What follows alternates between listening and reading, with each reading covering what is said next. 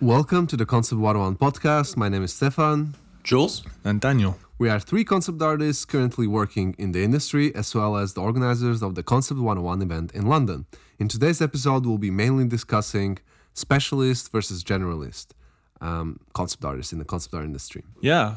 So today's topic is specialist versus generalist, which is something that I think over my short stay in the industry has come up so many times in conversations, both when I was a student and with students now, because it's one of those things where, I would say generally being a generalist takes a little bit longer because there are kind of more skills to learn in a way. And being a specialist can often be a fast way to get into the industry. So it's often a point of contention amongst people. It's funny because I feel like it's almost a question that is only asked before getting a job. Yeah. And then when you get the job, I guess you just end up doing whatever. Yeah, a lot of people get eventually pigeonholed into doing things over time, yeah. Well, I guess it's whatever you agree to do it, and over time, as you said, you might. That's why it's important you decide what you want or what you don't want, because afterwards, you might end up doing something you don't like and being hired because your portfolio is something you don't like. Yeah, go on. It's funny because like my portfolio, I was hired to do vehicle projects for some time for Shark Mob, and I didn't have that many vehicles in my portfolio. I had some vehicle-based stuff, I would say, and even that wasn't exactly what I ended up doing. But I found it interesting because I thought my portfolio was very like environment, keyframe heavy, and I was like, well, that's what I'm going to be hired for, and that turned out not to be like that, and it took me a while until I got to do the environment stuff. But you did have although a very the reason you got to do vehicles is because you had two vehicle projects in your portfolio at the time, which as a student is pretty big of a big chunk of a portfolio. Yeah, I guess that's true. I think it was like definitely a question that I asked myself a lot when I was in university about like, should I specialize something? Should I be a bit more generalist? And I think like one thing I knew in uni was that I couldn't or didn't really have the passion to work as a character concept artist. I think like I knew that I have interest in everything else, whether it's sci-fi or fantasy or I was just gonna say realistic or more stylized, but actually I prefer realistic work over stylized. So you consider yourself now as a specialist? Or more maybe generalist? I think I personally still consider myself quite generalist, except I don't do character designs basically. So I feel like I can do some character designs. I haven't done it in a long time. I had to do it as part of my university coursework. We had like character concept art, so as one of the modules, so I had to do it. But I think I'm still somewhat of a generalist, mostly because I do environments, I do some keyframes, I do some hard surface in my portfolio, and I would say that's quite a generalist kind of portfolio. It's interesting because I think me and Jules are definitely generalists. Like there's no two ways around that. The main difference is the industry. Because we are in the movie industry, which just makes us work on many projects, probably one project per month, if not two, if not three. All with different tasks. Yeah, different tasks. Different directors who want a different look. You might have VFX tasks, then you're going to have to design an environment, and maybe this environment needs to have a vehicle, and then you need to design kind of character in the background of that environment in the vehicle. Another purple electric VFX, like all of them. It all becomes the same. Yeah, I think the VFX work is something that, for example, I don't do as much, right? Like I can't, I maybe can do it, but like definitely not as good as you guys at all. Like where they go, do like some explosion or something. It's a very counterintuitive thing. You know? I don't think I've ever seen VFX concept in a student's portfolio. Have you ever seen? No, I don't think I've ever seen in a student's portfolio. But then again, it's not the most interesting work in the world, I would say. And I think there's also a lot of misconceptions about what concept art in film is anyway. And most like if you go to lectures by people in the film industry or like companies like showing off their work, it's very rare that they show off the effects concepts in the first place. And even if they do, they're usually showing off the more interesting ones of like, hey, look at how this vampire design for Morbius is or something, and you know, maybe it's VFX work, but it's very painterly interesting VFX work. But I mean, so Stefan, you consider yourself kind of a generalist. Me and Jules are definitely generalists, kind of like by virtue of where we work. Did you guys have any kind of strong feelings when you were starting to get into the industry about what you wanted to do in terms of specialism versus generalism? Because I remember so many times people coming to me and saying stuff like, you know, like professionals, and having just like such virulently angry opinions about like, no, you have to be a specialist, no, you have to be a generalist. And it's a really like weird little divide in the industry where you find some people who will tell you you'll never reach success unless you study spaceships for 10,000 hours and you never look at a character ever again. And then you find other people who say, well, there's no fucking way I can hire you if all you can do is spaceships. So, you know, did you guys kind of get any advice like that from people, or was it just that your own kind of discretions about what you enjoyed? I feel like many people's, as you said, were saying different stuff. Especially depending. I think the stuff I got the most is like, and it's funny because I also do it now. People would ask me, it's like, where do you want to work? What do you want to do?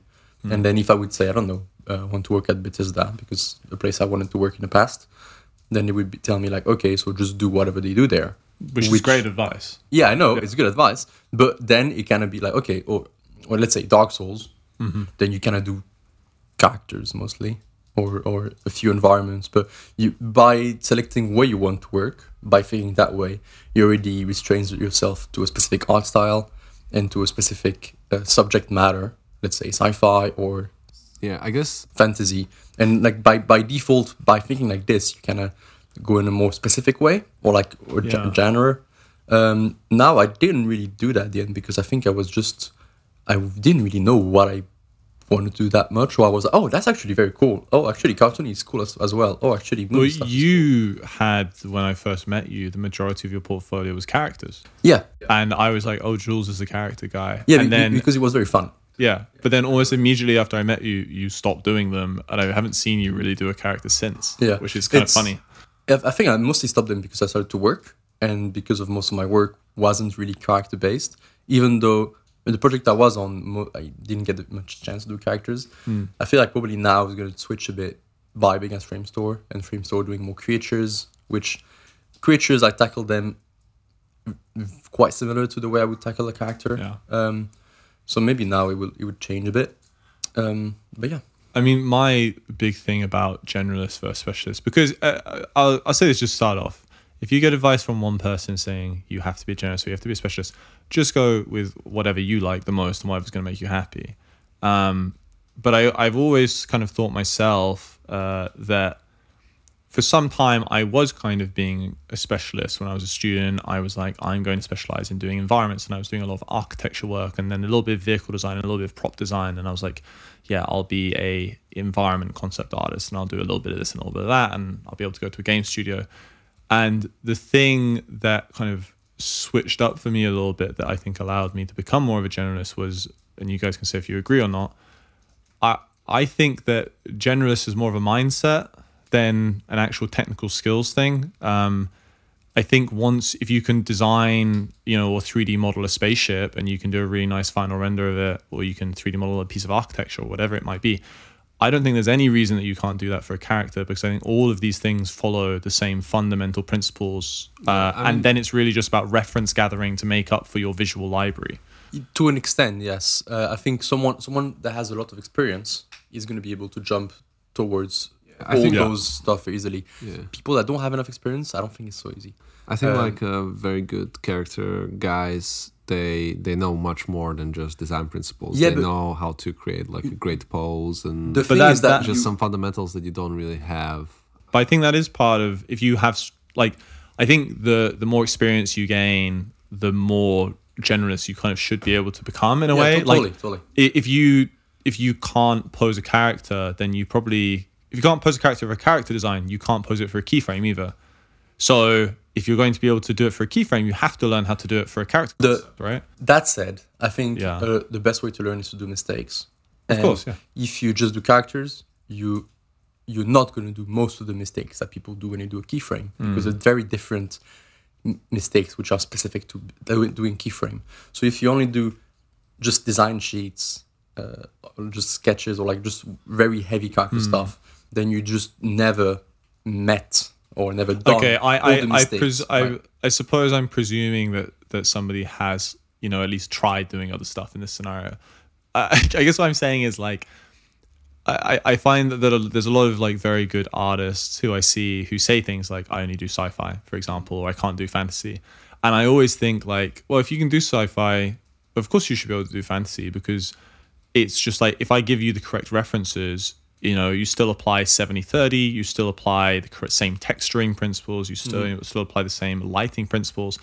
And at the end, it should functionally be the same process.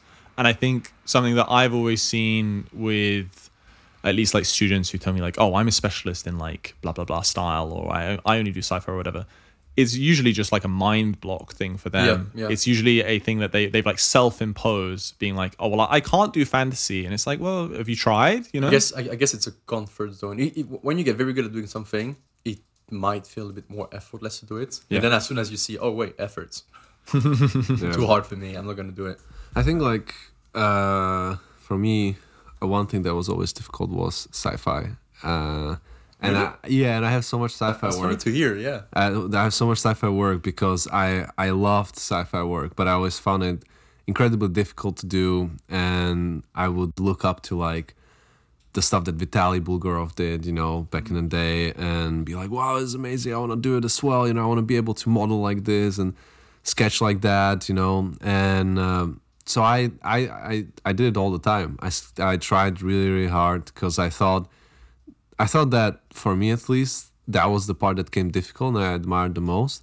And fantasy was, at the moment, it felt like less difficult. And I would say like, I still think that for a difficulty, I would say fantasy for me comes more natural than sci-fi. Just that's what I think about for me. Yeah. I always just think it's the same though.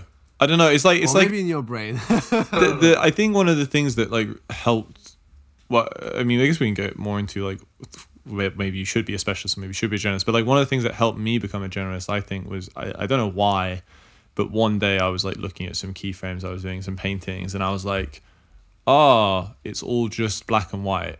It's all just like value breakup, no matter what you're doing, you could take the same value structure and apply it to any subject matter. Yeah, it becomes appealing. It's like that Jama Learn Squared course where he was like, do these simple black and white thumbnails and be like, now change it into something else, and then change it, and you would do like, you would take the same black and white composition, which was one or two values, I don't remember anymore, and then you would add more values to it and change it to like something totally different, like from an environment to a keyframe to a character piece, and it was still the same composition, still the same arrangement of shapes, just in a different context.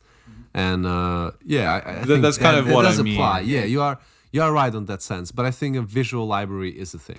But a visual library can always be helped. It can be helped, but it helps when you have a good visual library to begin with. Of course. Like, I'm not denying that somebody who specializes in gun design is going to be better than me at gun design, but if you will take. I think it's more like just the time effort, right? Like you will take. You can design a fucking amazing gun, but to design to that standard will take you like a lot longer, maybe. I think what I said about mistakes still is very true here. Yeah. It's just, someone who is used to do the design a lot, he knows all the tricks about how to make a good creature design, and he also knows all the techniques, which you don't really know. I mean, kind of hard surface guy who uses Blender just switch to ZBrush and design a creature. Okay, so I think that's a kind of different part of the conversation almost, where it's like, I suppose what I'm talking about is like fundamental stuff, where like, hey, look, if you can sketch a gun, you can sketch a character. Yeah. So what we are saying here. Practice your fundamentals. Practice fundamentals, yeah. Shocking news. I think what you're talking about is more about like software generalism, the process technique, the ease of use, the speed. Because that is a different aspect of being a generalist, which I think actually is something that I can't really speak for you, Jules. I'm very different to Stefan because you have quite a set process, I would say, compared to me. For what? Everything. Everything. I don't know if I have a. You have a set process. Okay, let's list out the programs that you use regularly. Photoshop, Blender, and that's it for the most part. So like regularly. Yeah. So like I would say that I fairly regularly use ZBrush, 3D Coat, Gravity Sketch, Adobe Medium, Photoshop, Blender, and things like DAZ and a few other bits and bobs. Do you know what I mean? Yeah. So I would consider that as being part of a generalist, is that I also have a general knowledge of software which allows me to achieve different solutions to different problems. A bigger toolbox.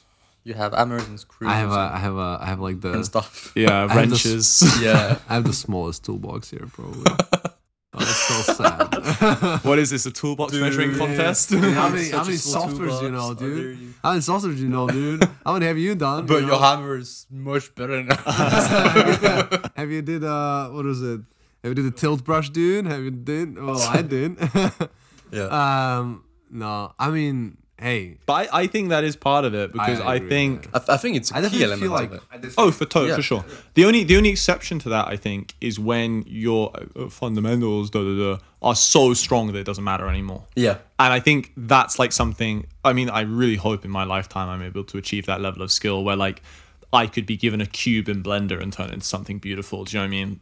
Just with painting on top of it and sketching and like using more traditional processes, because the software generalist thing I think is actually important for being a professional concept art now these days, because you have to be so efficient with all these different things to, you know, hand over sets to clients, hand over resources for them to use as well.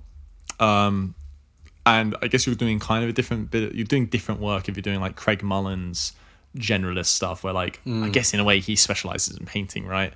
He's kind of a generalist, kind of a specialist. Yeah. There's a lot of weird niches I feel like people can go into. Because I feel like we were making it really confusing for everyone. That's like, fine. Yeah, it's okay. We're gonna entangle it at the end and explain. I promise no such thing. I think what you're talking about right now is being generalist into the subject you can tackle, but while being a specialist into your art style. Right. You know? Yes. Do you know what I will say Art this? style. Can I say this?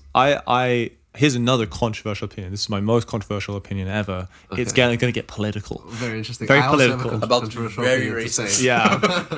But no, so I think that my opinion is that being a specialist is what am I saying? Being a generalist is being a specialist. I think if somebody would come to me and say, Daniel, like, you know, how did you become a generalist or whatever, I would say, well, I'm not really a generalist. I am a specialist in being a generalist. Like, that is my specialization, right?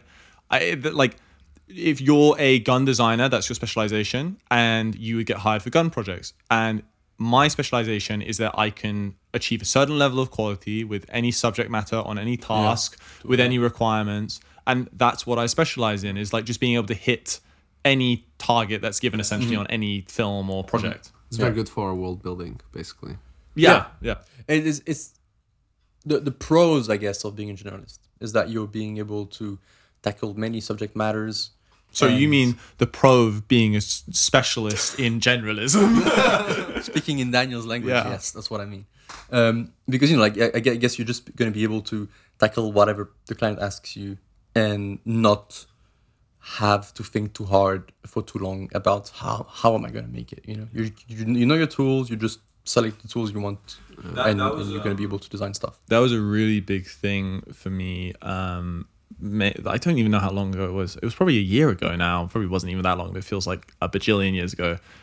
Me and my friend Rhys Griffiths set up a thing called the Keyframe Challenge, where we were doing. Essentially, we were doing different briefs and putting them on Instagram, and then people would give in different versions of the brief there, kind of thing. And, you know, we kind of set arbitrary time limits for ourselves to do it. So I think on most of them, we were doing them in like 24 hours. So it was, you know, like maybe 2 working days essentially that we would finish them in.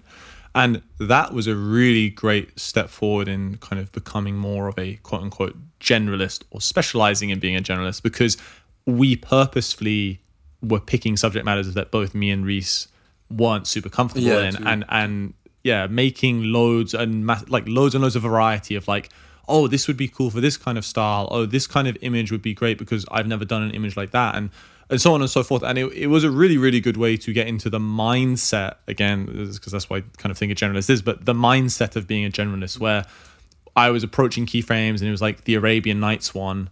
And I was like, okay, so if I group my values like this and I do my composition like this, and then going into the next one, which would be like the Crystal Cave brief, and applying exactly the same stuff. And as we went through them, it got so much easier to do them because my mentality about how to do them changed over time, because it wasn't just, I wasn't going into it being like, oh God, I've never done a dragon concept before. Yeah. It was how like, do I make the perfect dragon concept? Yeah. Like, how deep do I need to go into specializing into doing a dragon concept? Exactly. Because I was just like, just do a keyframe that happens of dragon in there. Exactly. And then you have appealing value structure, B, appealing composition.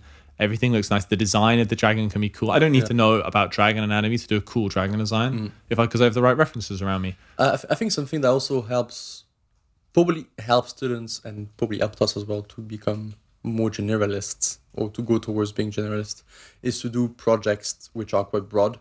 So you're not like, oh, I'm going to do this character, end of the project. You're like, no, I'm going to do this short story or like this short sequence. I guess it's more sequence, you know? Like this guy goes into the castle and he sees a dragon and he kills a dragon and there's a whatever, you know. And by doing that, you have to design a castle, you have to design a dragon, you have to design the main character, you have to design his weapon, his armor, all of that. And by doing this kind of project, you just end up, just for 5 keyframes, you end up designing all of it. Which is funny because actually my final university project was like the kind of, I set myself like the ultimate generalist challenge essentially of like, I did 4 character designs for that project, which included iterations and sketches and stuff, but it was like 4 characters and I wrote like a fake little script and they went on adventures around the galaxy and I planned out like 3 episodes of this like fake TV show with these 4 characters. And it meant that I did 4 character designs, 2 vehicle designs, loads of world building concepts, like 20 keyframes, I think, creature designs, prop designs, architecture, everything. And I mean, there's probably some correlation with the fact that that was the project that I had in my portfolio when I got my job offer to join ILM as well, because I think it showed that you can do most things in a competent manner. Yeah, I'm going to get to work next week. You're not going to be, I don't know, lost when they give you like a certain type of task. That you've never. I'm going to get to work next week and then you'll be like, no, that wasn't it. I mean, it was just a 20K you gave us under the table. Yeah. That was the reason. I think this kind of like university work is something that I had as well, and I had to do a lot of different styles, even though I mostly refused to do any kind of style outside of realistic in university, and luckily my teachers were usually quite nice about it, and I just explained to them that this is something that I wanted to specialize in. Explain to them you're gonna enslave yourself. No, they don't let you do what you want. No, what? No, I will burn this building down. And I will put myself in the military camp. I had that was like the one focus that I had, but I still had to do characters. Same like for my final year project. I think I had, from what I remember, I had like 2 final year projects basically, and both of them involved doing like some character work. Yeah. A lot of environment work, some prop work. So at your studio and at most game studio, can you kind of explain how you've seen kind of projects get split up? Do you know what I mean? Like, how do they generally make people specialize in games compared to what we do? I guess what's the work structure between people in the team? Yeah. What are the different structures? What's like the most basic structure of specialism versus like the most complex you've heard of? I think majority of concept artists, they would be separated into environment and character, right? Mm-hmm. Right. I think like almost no matter what studio, I think that's where it starts. And then the character guys, as you said, like before, environment guys will do environment related props, character guys will do character related props. Sometimes maybe you will switch it around. Sometimes maybe you will have same task, so you like mix it up and you learn from each other a little bit and achieve some new ideas. So it's possible that the guy who usually does environments end up doing, I don't know, a vehicle or a character. So we haven't quite gotten to it, but I think that could happen.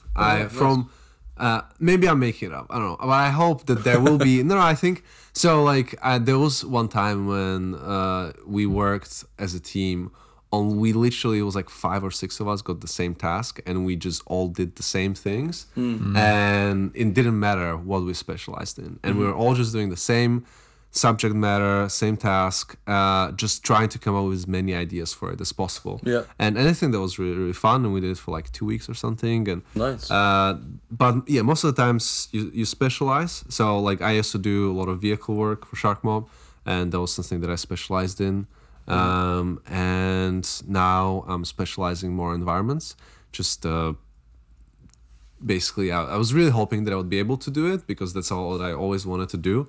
And eventually time came when I had the opportunity to ask to do some environment work. And every time I had opportunity to do a little bit of environment work, even when I was specialized in vehicles, I would do it. I would be like, okay, I'm taking this task. And I would just, because sometimes I would finish my concepts before the deadlines or whatever. As funny as that sounds, probably because I'm quite slow in terms of designs, but sometimes that would happen, and I would have like a week or two to just do some environment stuff, and I would do it. And eventually, I think I proved to people in the company that I'm not just like a vehicle guy. I can do environments. I know there's a lot of environments in my portfolio, but this way I just proved that I can do it on a project. And, and then so in terms of a structure, that's how I see it. Like.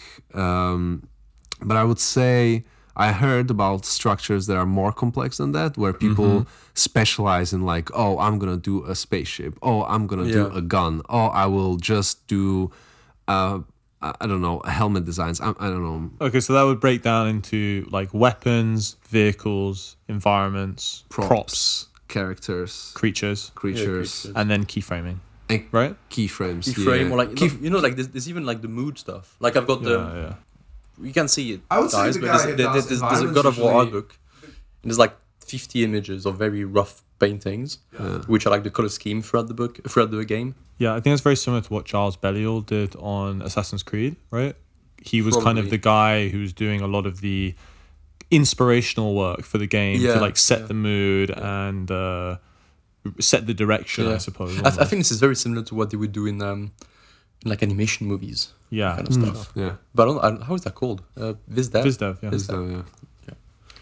It's pretty cool. I think for at least the way I've experienced stuff so far, Daniel might agree or not, is that usually people tend to be, so if you say with 3 different artists, most likely you're going to be the 3 of you on a different project, working on a different movie.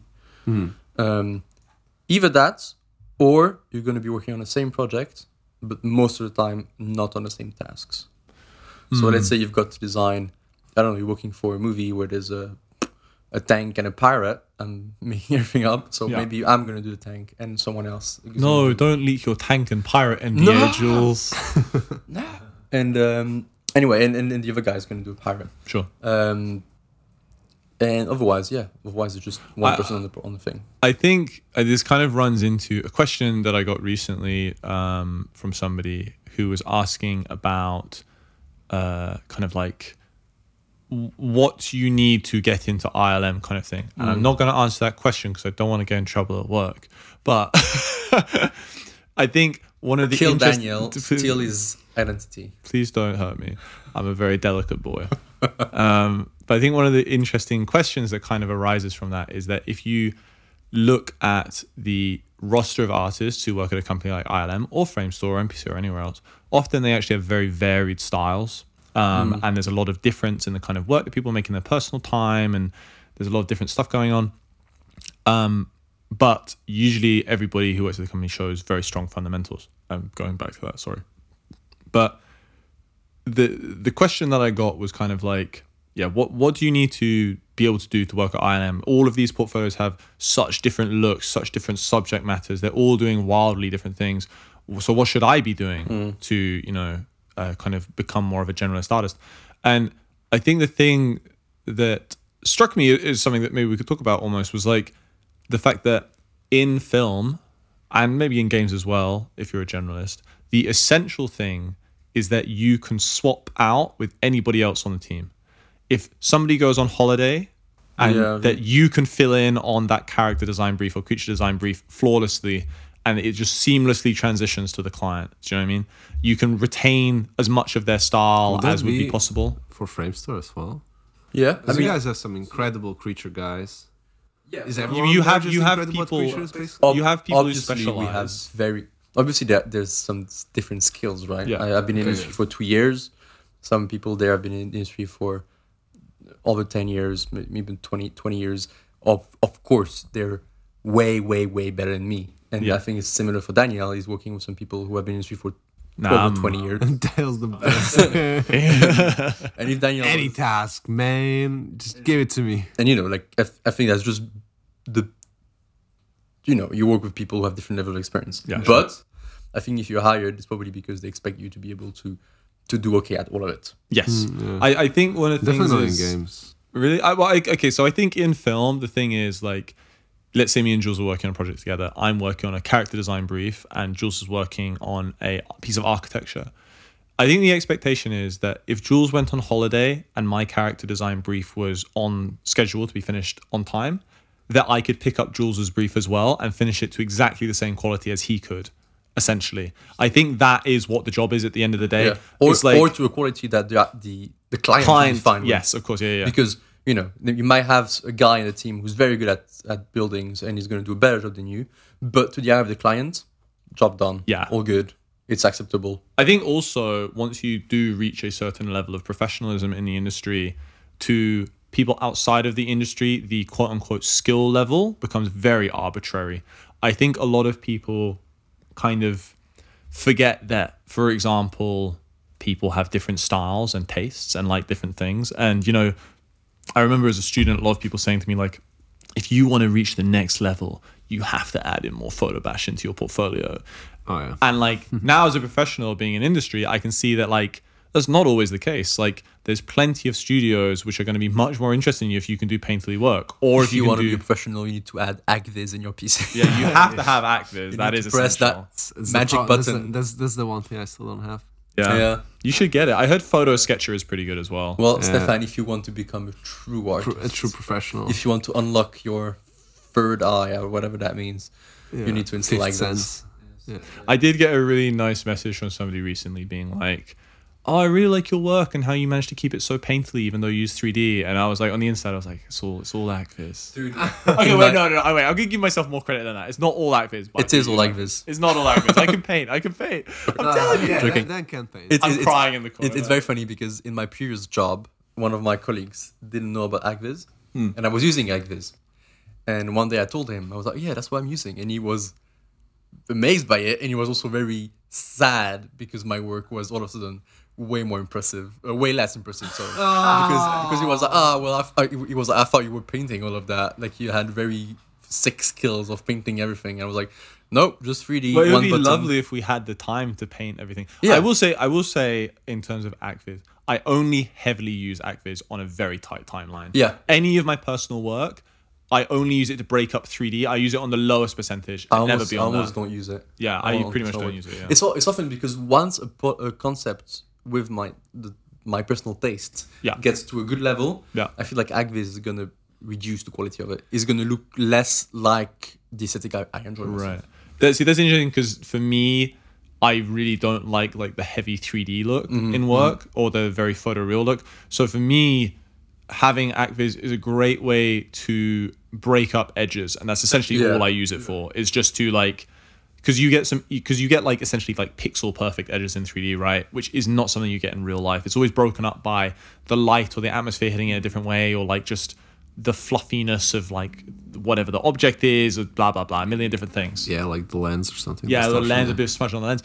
But so for me, having the lowest setting of ACVIS and just running it over whatever base render I have and then painting on top of that always gives me more of the aesthetic I enjoy, because it removes the gross clinicalness of the 3D. Yeah. I definitely don't have such tight deadlines at work, so I don't. Except I have done like some more rough concepts where I think it would have been helpful to have it.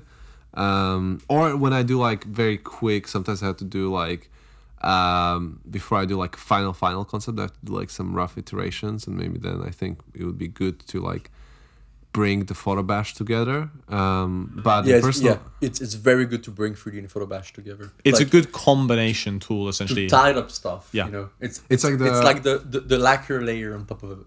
I started painting, I guess, what is it? It was like the brush strokes on a painting, really. It's like like if you threw a bit. Essentially, what you're doing in digital, right, is you're collaging a lot of the time. And one of the reasons that somebody like John Park, his work looks so amazing, or Jimmy Jones, or any of those like very painterly guys, is because they might make a bit of photo bash as a reference, but then they will paint it all from scratch from that point. Yeah, they're not using tools like Acvis, and that allows it to look consistent and cohesive and nice. And so, you know, it's the same thing where like if you did a piece like OPB guys, they often do like extremely heavy 3D work, but it all comes together very cohesively because the images are 95% done in 3D. Yeah. Or if you look at people who kind of were in the industry in the 90s, or not the 90s, maybe like late 2000s, they kind of have a lot more photo bash in their work. And because they're using 90% photo bash, it looks way more cohesive, and so on and so forth, right? You need to kind of pick a majority style. If you do like, I think one of the big things that I had a problem with when I was a student was I would do 3D, and then I would do some photo bash, then I'd do some 3D, then I'd paint a bit, then I'd do a bit more 3D, and then a photo bash. Really? Yeah, I'd like such a messy process. Wait, so you would paste renders together? Kind of, yeah. It just wasn't a very clinical, like now it's like, I do my 3D, I do my photo bash, I do my paint over. And that's every single project, that's how I work it. Yeah. But back then, because I didn't have like a very strong idea of really how to make good concept artwork, I would just do like this random process. And so at the end, I'd be like, why doesn't my painting, I'd have like a hand-painted character next to a photoreal element on a 3D environment. And I'd be like, why doesn't this look good? Because it doesn't look cohesive. Yeah. Because no Acvis, probably. Now you can just that could have been fixed by pressing one button. Yeah. I definitely photo bash a lot at work. I don't use much 3D nowadays. Depends on what I do. But I would say with the environment work a lot of the times. I'm sure it will change, but I do like to photo bash a lot because that way I get a lot of consistency out of it. And I like it. I don't end up having a corner of something looking weird because it's all been photo bashed. It's all been photo bashed and like some paint over. I don't really know. Majority it's funny because in film I do feel like using 3D a lot is more of a necessity than a choice, because there is the expectation from clients, especially on fast deadlines, that if you've just done a set design, you're going to hand over the 3D for that set design for the client to use. And also just for, I would usually... You have loads of feedback. Yeah. And it's always, it's not Move like... the camera 15 degrees to the left. Can we make this nails a bit shorter, or can we make this eye a bit bigger? Yeah. Or like just that kind of stuff, which if you're doing everything in 2D, it's kind of annoying, and then you end up cutting and stitching your painting all the time, I really like to work in a way that I always have the same base render, and then I just build on top of it. And then so if the client asks me, can you make this element smaller, I re-render again, I slap my render into my existing Photoshop, and I just have to tweak the layers on top of that, and it's all lined up perfectly. So if it's just a tiny change in the render itself, I'm not going to redo all of it. I'm just going to re-render, slap my layers, my render layers, because I render like 10 different layers, and just put them back into the same kind of hierarchy. And then I'm just going to go back to my old, 50, 100 layers I did for the old painting. Yeah. And just change the ones that interact with what I changed. And since I already figured out last painting, I can sometimes just lasso and put it where it should be. Yeah, I mean, layer structure is like such an important thing. I think whenever I see Stefan's layer structures, I want to blow my brains out. I try really hard. Do you know what's so funny? He always tells me he tries really hard. And then he goes, no. Layer 520C A, B. I have a pretty decent layer structure. His layer structure, Jules, is laughable. I mean, it's just so bad. The thing it's getting better. It is getting better. I'll give you that. But you can really go hardcore. Like I think layer structure is you can really go hardcore. Like there's degrees on it. Like I feel like I'm messy, but I'm probably very clean compared to. I think I'm probably cleaner than both of you. I tell you what. Do you have color schemes? Like yeah. Oh yeah. I use it as well. I use it as well. I don't use that. I will often for a concept, I will color code each of the different elements in the scene. So for example, the sky will be in a blue layer folder. The environment will be in a green layer folder. No, you don't. I've seen your. He's such a liar. I do random color. All right. Ocean it's a nice is rainbow. Red. Ocean is always red. Just like sky's like some. Do you know what I'd really like yellow for no reason. The sun is always going to be green. Yeah. Can we have like a video edit of scrolling through one of his layer stacks in Photoshop? They are massive though sometimes. But you're literally self-reporting right now. No, but like wait. I have to do sometimes the most ridiculous like amounts of shit that I have to have. Like changes. You need to check. Right. So let me stop you there. The reason that you should have a tidy layer stack is so you can do changes easily. Yeah. Because my layers are so. And here's the thing. So clean always. Here's the thing. Let me say this. Okay. Compared to other people I work with, my layers are terrible. Okay. My layers are really bad compared to some people I work with who do incredibly clean layer organization. But I have found that the better my layer structure has got, and this is not something that I don't do this when I'm doing personal work because there aren't client changes. But when I have to deal with a client change and they say, can you move building Y more to the right of screen X and make this area darker and add a shadow here, it takes me like when I started the job and I was doing tasks like that, it would take me a day to do those changes. Now it takes me an hour. Yeah, because you're like, okay, click this, boom. Yeah, done. Exactly. You know where you're going. You know. And also, how long does it take you to do a change, Stefan? Easy, like same time. That's not true. I don't think you've been saying that while saying no with your head. Yeah. He's screaming for help in his eyes. I have very, very complicated paintings. Like I do. Fuck off. Whatever. Yeah, sorry. You're right, Stefan. Your work is so much more complicated than ours. How could we ever deem ourselves worthy of understanding your layer structure? I agree. Your layer structure is like angels. They're ineffable and unknowable. I never seen Stefan's layer structure. We'll next time. I will apply the non-guilty until proven. Right. Is that what it is? Yeah. Yeah. Wait. That's why I'm not a lawyer. Not guilty. Innocent until proven guilty. That's it. Oh yeah. Let's go. Right. Should we actually talk about the subject matter that we were meant to be talking about? Well, that was like one hell of a side note. I mean, it was interesting. It was interesting for us. Hopefully, it was interesting for the listener. I don't care about the listener. 10 people just unsubscribe. Just don't forget that this podcast is just a therapy of our friendship. Yeah, that's true. Yeah. I think making the event is a therapy for. No. This is a therapy from the event. Yeah. We would all be buried by now. I mean, I wanted specialists versus generalists. Yeah. So I wanna bring up two things because I've been wanting to bring this up. One is hard surface specialists, guys, because we all know a lot of hard surface specialist guys who just do exclusively hard surface.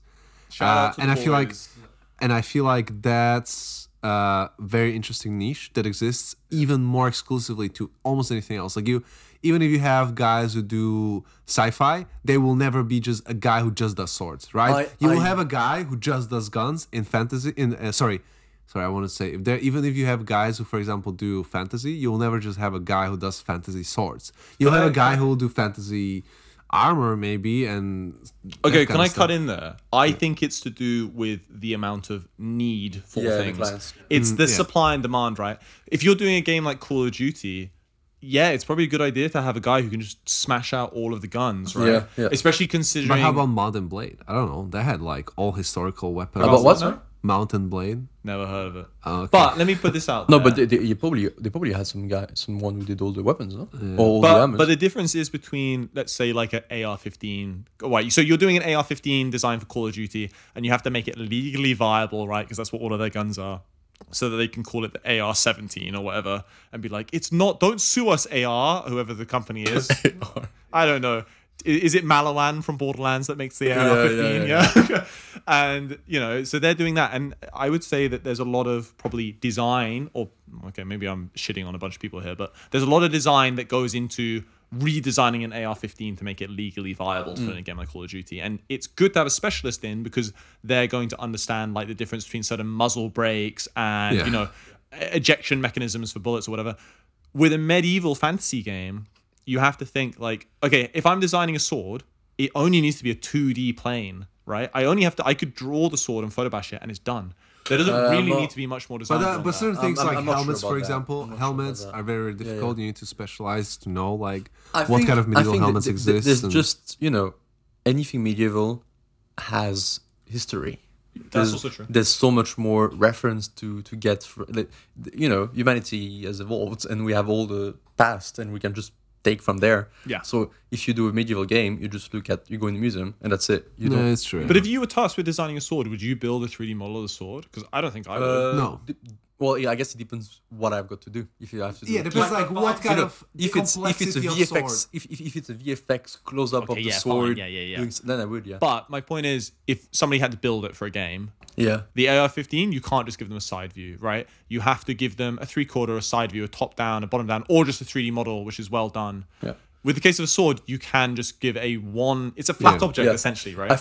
I guess Same with the shield, there's- same with a lot of like medieval stuff. there's just a very big demand for sci-fi work, and it's true that if I think about concept art specialists, the first thing that comes to my mind is hard surface. Yes. So what do you... Hard surface is the definition of concept art specialist. So now... Really? Because I think that might be to do more with people we know. I mean, Maybe there's also, there's loads of specialists in creatures for sure. There's Keyframe loads of specialists. specialists. I mean, look at like Aaron McBride. He's a character specialist essentially in the film industry. true characters, creatures. I feel like characters and creatures are very similar. But really, I mean, in anything you can specialize and have a niche if you're good enough at it. Yeah. I mean, look at Vitaly Bulgarov, who, you know, Stefan's wet dream of a designer.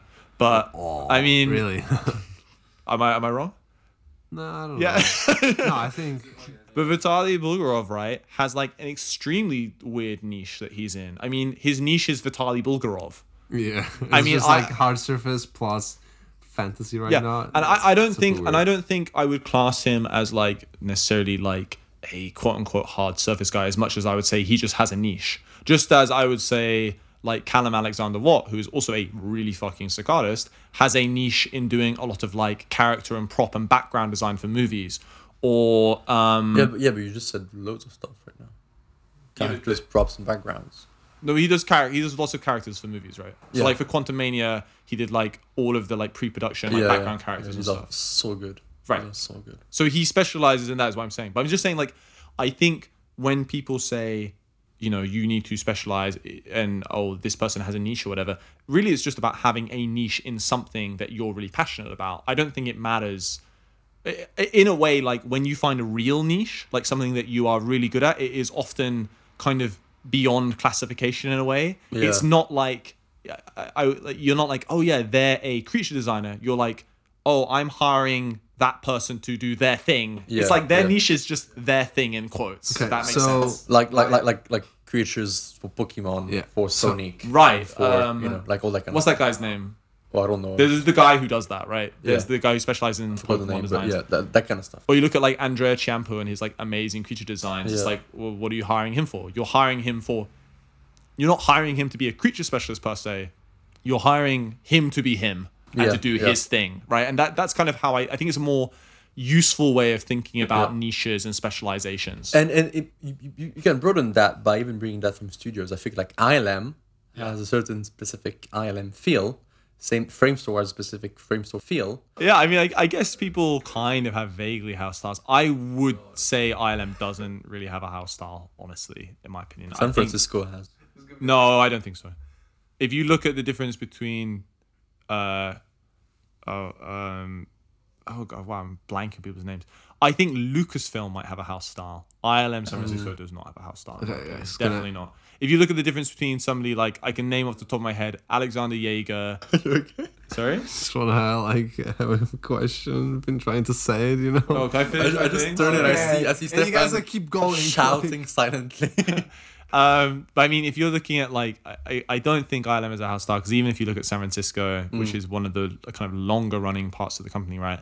So if you look at Alexander Jaeger, Casey Straka, and I don't know, like James Klein, all very, very, very different styles of work and different things that they specialize in. And I've seen them all like kind of move between projects and work on different stuff, but I can always tell who's doing what, you know? Yeah, and I guess also we, at the end, all these companies end up working on very similar projects. So yeah. I think at the end of the day, it's just about maybe not so much. being able to hit the client's expectations, whilst also having some personality with what you do, because different clients will prefer different styles of art. All right, I've got a question. No, Stefan has a question. I have a question. So my question is, now related to the specializing, do you think it's beneficial in terms of Getting a job?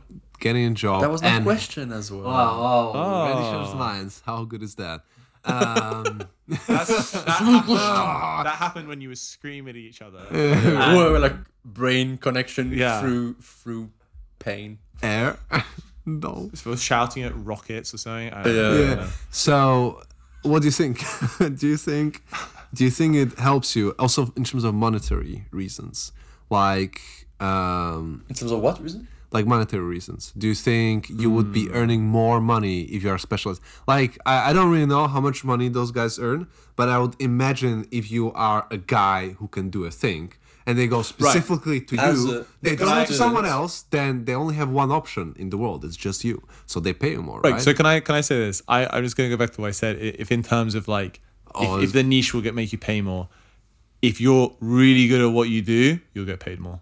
That is the end of it at the end of the day. No matter what you do. Yeah. Basically. And if whether you're a specialist, generalist, or... And if you specialize in being a generalist you're like truly the best at that, then you're going to make a lot of money. Okay. I think it's just people who are at the top of their game make a lot of money. And I think, yes, there's also always the opportunity where if you do specialize in something, that a project will come along and every other person who even vaguely specializes that is caught up in something else.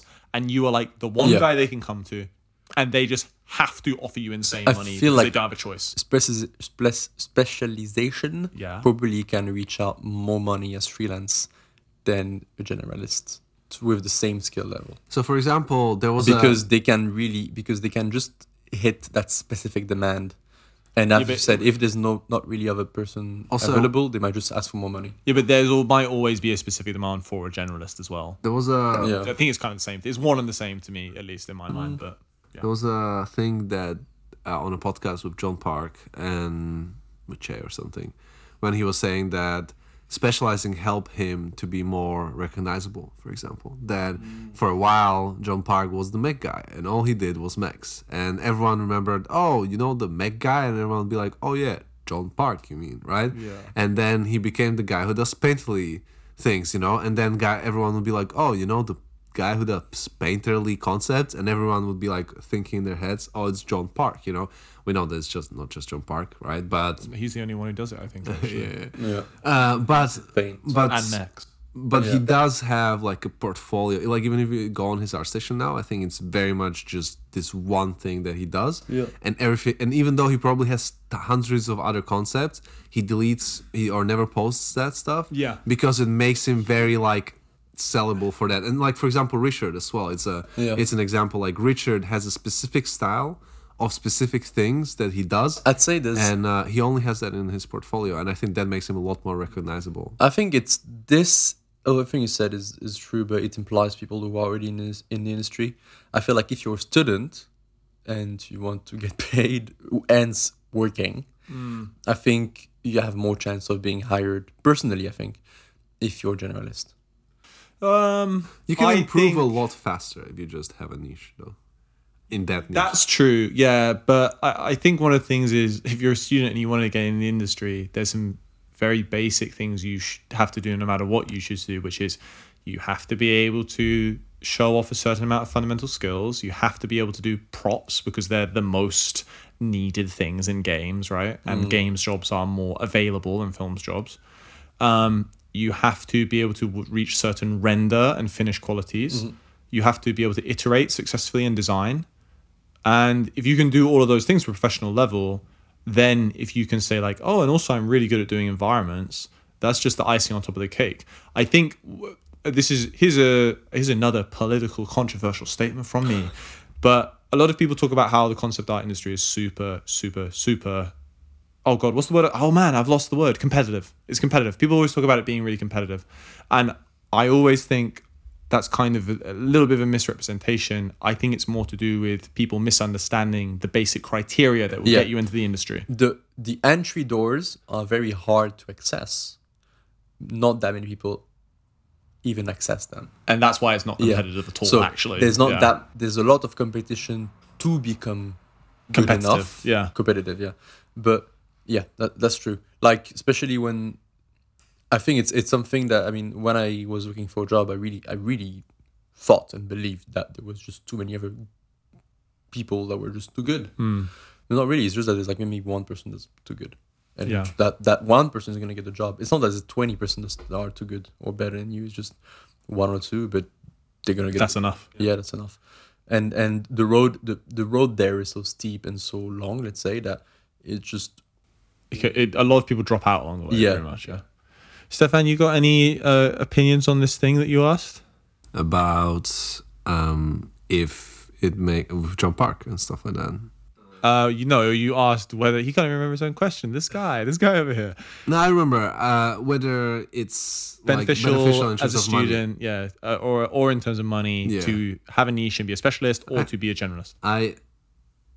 I think it is beneficial. I think. What do you think is beneficial? You can't just say I think it's beneficial. Our brains are destroyed. No. I think it's too late. I think it's. What do you mean? We're recording it in the middle of the day when it's. Yes, it's perfect.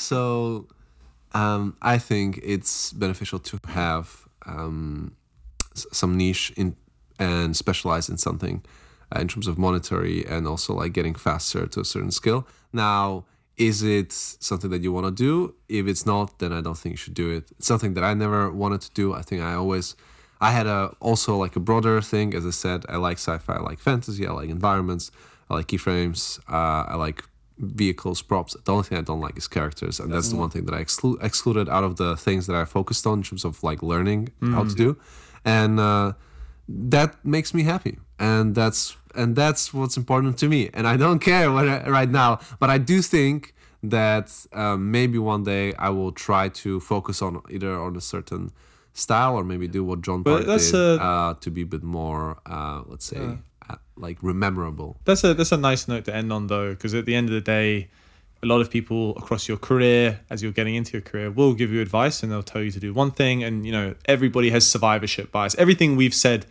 today on the podcast as well is completely fueled by our own biases about how we got into the industry and people we know. Also, it's highly impacted by the film industry. Sure. Because just both of us are in there. But at the end of the day, the only thing that really matters is that you enjoy what you're doing and you can get to a level where you can monetize it to some extent, essentially. It's true that if you don't enjoy, like if you want to specialize in doing art surface and you don't like it, then what's the point? Don't do it, because you're never going to become good enough. Yeah. Because one last thing as well, to be able to specialize into hard surface or into anything, it's probably a bit harder than to become generalist in a way.